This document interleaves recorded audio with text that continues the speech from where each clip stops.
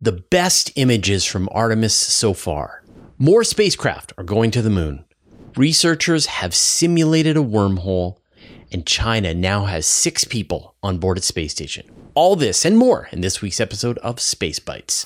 So this is the 3rd episode of Space Bites, which has been recorded during an Artemis mission, which is kind of cool. And there'll probably be at least one more for Artemis return. So this is another update from Artemis. Now, the big thing to note is that we're just getting better and better video and photographs from the Artemis mission. So NASA released a giant supercut of the launch showing the perspective from the ground, the perspective from the rocket, showing the solid rocket boosters. And we had found some of the pieces of that video and highlighted them last week. But this week we got the NASA version, including a bunch of other pieces that we've never seen before. And I highly recommend that you go and watch the whole thing because it is awesome, very inspiring. We also got some really cool pictures from Artemis, which is now well beyond the distance of the moon. And it's looking back and you get these great pictures of the moon and the Earth side by side in the sky. And in fact, in one sequence, the moon passes directly in front of the Earth. And what's kind of cool is that the feed from Artemis cut off while it was going behind the moon, because of course, the moon was blocking the transmission to Earth. And that's kind of exactly what you want. And I don't know if you've seen it, but you can actually go and watch a completely live version of Artemis whenever they're actually able to live stream it. It's boring. I mean, you just see sometimes you see the Earth, the moon, sometimes you just see space, you see the spacecraft itself, but it's live, which is the kind of thing that they couldn't have done back in the Apollo era. And yet, as NASA gets better and better at managing these missions, we're going to be able to see these live streams from deep space, which is so cool. So how's the mission doing? So far, so good. Today, when I'm recording this episode, they performed the burn that's going to bring them on a trajectory to come back to the Earth. They're going to do another flyby of the moon and then drop back down to the Earth and do their re-entry on December the 11th. But they've been testing. So there's 33 separate thrusters on board the Orion capsule and its service module. And they've been testing to make sure that all of these are working, testing different modes of flight that the astronauts might use. They've been testing its automated star tracker. They've been testing how well its solar panels handle various angles of the sun. Can it perform even when it's not in an optimal angle towards the sun? So they've just been doing a ton of tests to simulate what it'll be like when humans actually perform this exact same flight on Artemis 2. So far, everything seems to be going well, but of course, we're probably going to have to wait months, if not years, to get all of the data, see all the science papers, everything that they've been accumulating during this test flight. So we've got another week and a half before the spacecraft returns to Earth. So next week, it'll be passing the moon again. And the week after that, we'll be reporting on its successful landing or not successful landing, but I like its odds. More moon news. Actually, there's like a ton of things happening with the moon, not just the Artemis mission, but at the time that we're recording right now, a SpaceX Falcon is on the launch pad ready to loft a whole bunch of CubeSats towards the moon. One of these spacecraft in particular is called the Lunar Flashlight, and this is a mission from NASA that's going to be flying on the same trajectory as the Capstone mission, the same trajectory that the Lunar Gateway is going to be on, that will bring it close to the moon's south pole on a regular basis. And the goal of the Lunar Flashlight has this infrared laser on board, and it's going to be firing this laser into the permanently shadowed craters on the moon and then measuring as the reflected infrared light comes back out. And the goal here is to map out the size and shape of the deposits of water ice that are thought to be in these southern craters. And of course, these will be an essential resource for future missions to the moon that will want to be able to extract this water ice for fuel, for breathable air and other supplies. So this is going to really map out the extent and locations of all of this water ice. Together with the lunar flashlight, there's also a Japanese lander called the Hakuto R. And actually, this was one of the contestants for the Google Lunar X Prize, which got canceled because nobody was able to actually land on the moon within their time frame. One of the other landers was, of course, the Space IL's Bearsheet lander, which crashed into the moon. But hopefully, this one will be successful, and so we should see a landing on the moon as well. It's really appeared, though, that landing on the moon is very difficult. I mean, we saw that the Bearsheet lander had a problem. We saw that India's lunar lander had a problem. Then there was a Japanese lander that was part of the Artemis 1 mission that we've lost contact with. So landing on the moon is not as simple as you would think. And yet, of course, the Chinese have done some successful landings. So it's not impossible. It's just tough. But hopefully, if all goes well, this time next week, I'll be talking about the successful launch of the Lunar Flashlight and the Hakuto R mission. NASA is also thinking about infrastructure on the moon. What about all of the landing pads, roads, buildings? And they recently awarded a $57 million contract to a company called Icon, which is out of Austin, Texas. And they recently won a few awards for their ability to 3D print structures using simulated lunar regolith. And so they were able to demonstrate that they had the kind of thermal properties that are required, that they was able to seal it for the atmosphere.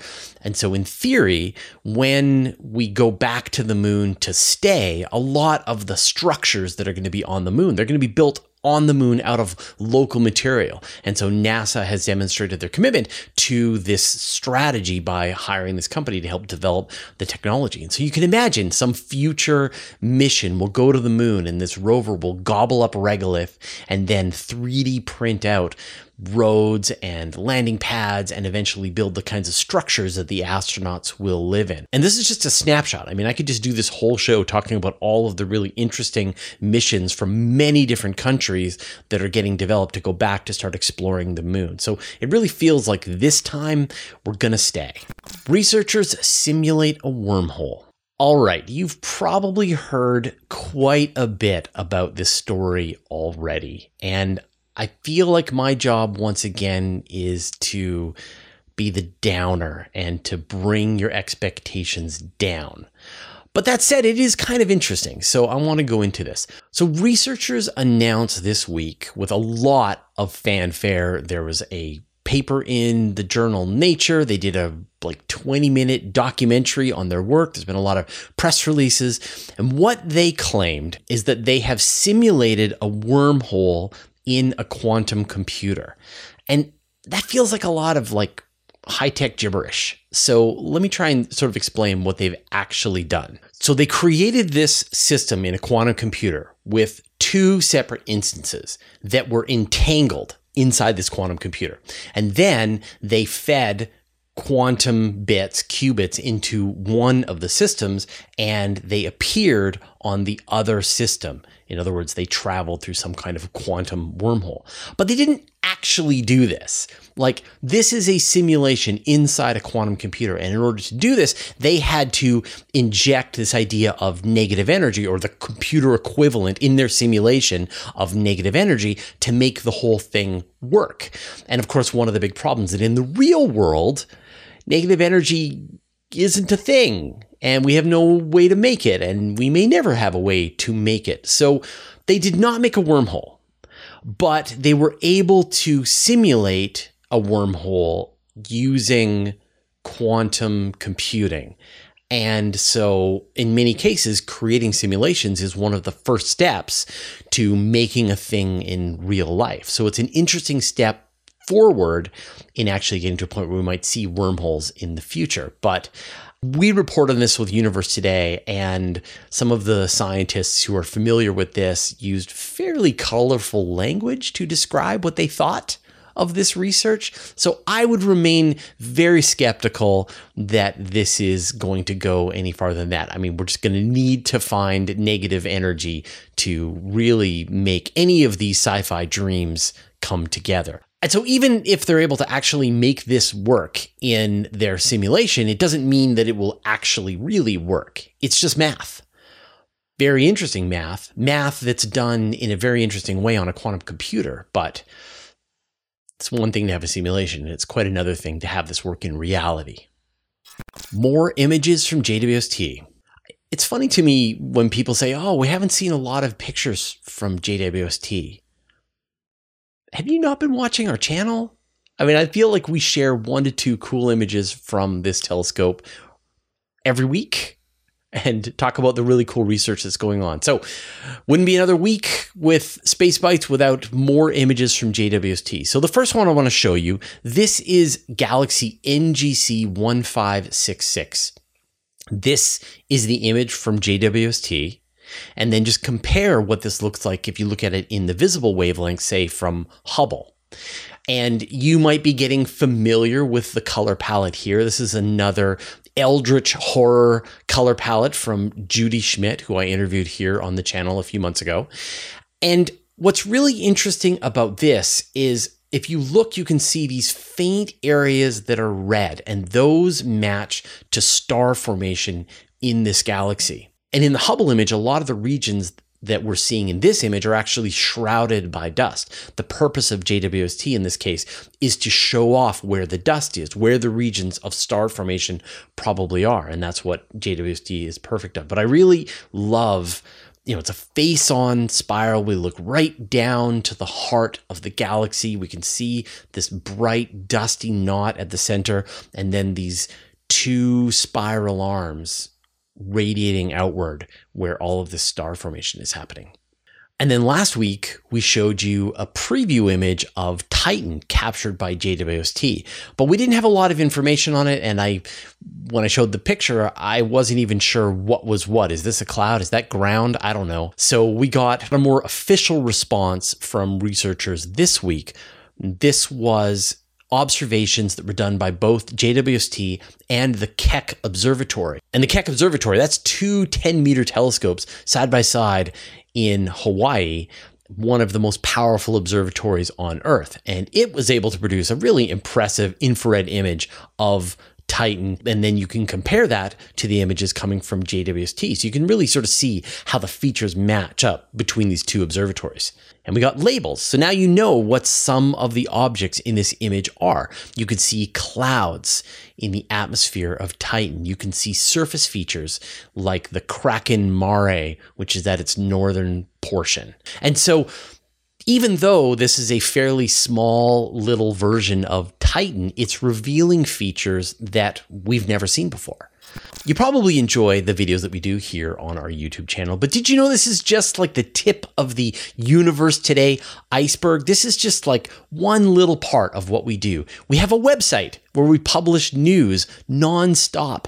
We have a weekly email newsletter that I write that goes out to more than 55,000 people. We have podcasts and other media that you can enjoy.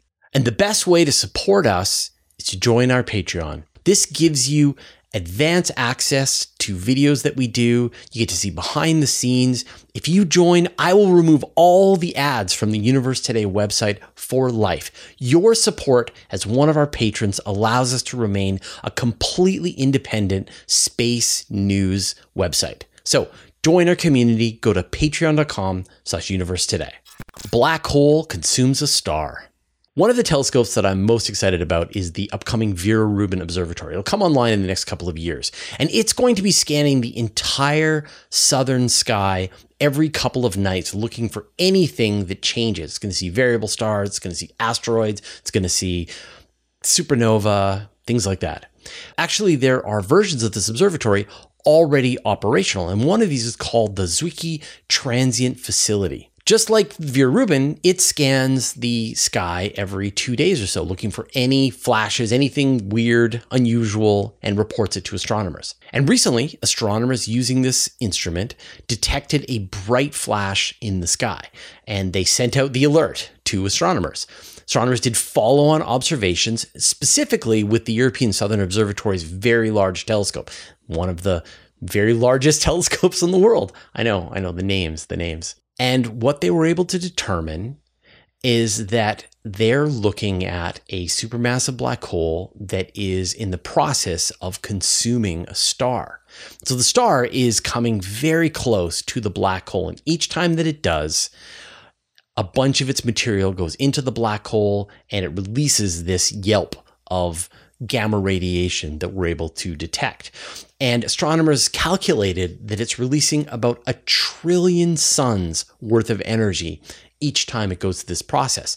And this isn't just a one-time process. The black hole is just constantly feeding on this star as it goes around and around. It's probably consuming about half of the sun's mass every year. And we'll keep doing this until the star is gone. What's amazing is just how bright this is. They were able to determine that the light has been traveling to us for 8.5 billion years. And yet, this object is as bright as a gamma ray burst, more bright than gamma ray bursts. And so an extreme event like this just shows you how much energy there is out there in the universe. Unlike the sun, which is going through fusion, which is actually a fairly inefficient process, you're just taking this star, you're feeding it directly into a black hole, you're blasting out enormous amounts of radiation, which is a lot more closer to like the pure E equals MC squared energy relationship. The universe is terrifying and awesome.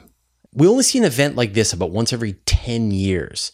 Because we don't have a great way to scan the sky night after night to find these kinds of objects. But when Vera Rubin comes online, we will be finding many, many more of them. I really want this telescope to come online. We got the launch of a new Chinese spacecraft this week, Shenzhou 15. And this was carrying 3 astronauts, taikonauts, to the Tiangong space station. And in addition to the 3 astronauts, they were also bringing a bunch of experiment racks that were going to be attached to the space station.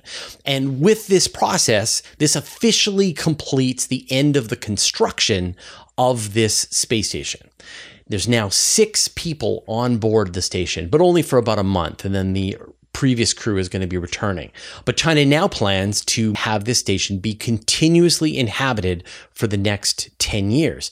And when you think about the overlap, like the International Space Station probably won't last too far into the 2030s. So we'll probably only have the Chinese space station with astronauts in space for a few years. One more interesting mission is they're going to be launching the Shentian space telescope. This is like almost a Hubble class telescope. Originally, they were thinking they would actually dock it onto the space station, but the new plan is it's going to fly close so they don't, I guess, shake the telescope while it's trying to do long duration observations. But then they can bring the telescope, dock it to the space station, make modifications, add new instruments, repair it, etc., and then release it again. And we should see the launch of Shentian in 23 or 24.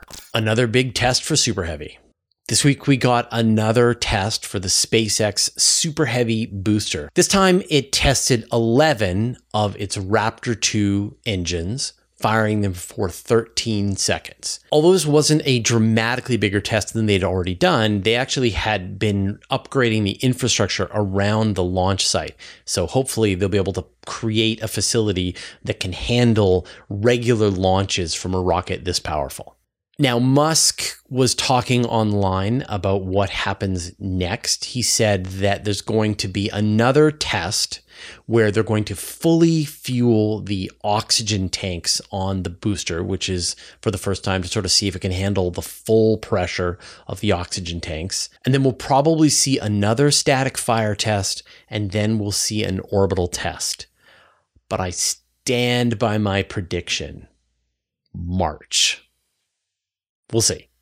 In case you missed it, we did a really cool collaboration for our 200th question and answers show. I asked everybody for their brutal questions, and that's because I had no plans to answer these questions. I was going to hand them off to my space friends. So we got cool answers from a whole bunch of famous space YouTubers to answer your questions about space and astronomy. It came together really well. It was so much fun to have people answer questions very different from the way I would, but so good. You're going to see names like Scott Manley, Sabina Hasselfelder, Joe Scott, a lot of the people you're very familiar with. So definitely check out that collaboration. And thanks to everyone who both asked questions and to all of the space YouTubers who joined in and answered questions. All right, those were all of the news stories that we had today. As usual, there's going to be links in the show notes down below if you want to find out more information. You can get even more space news in my weekly email newsletter. I send it out every Friday to more than 55,000 people. I write every word, there are no ads, and it's absolutely free. Subscribe at universetoday.com/newsletter. You can also subscribe to the Universe Today podcast. There you can find an audio version of all of our news, interviews, and Q&As, as well as exclusive content. Subscribe at universetoday.com/podcast or search for Universe Today on Apple Podcasts, Spotify, or wherever you get your podcasts. A huge thanks to everyone who supports us on Patreon and helps us stay independent. Thanks to all the interplanetary researchers, the interstellar adventurers, and the galaxy wanderers. And a special thanks to Josh Schultz and Andrew M. Gross who support us at the Master of the Universe level. All your support means the universe to us. All right, that's all the news for today. We'll see you next week.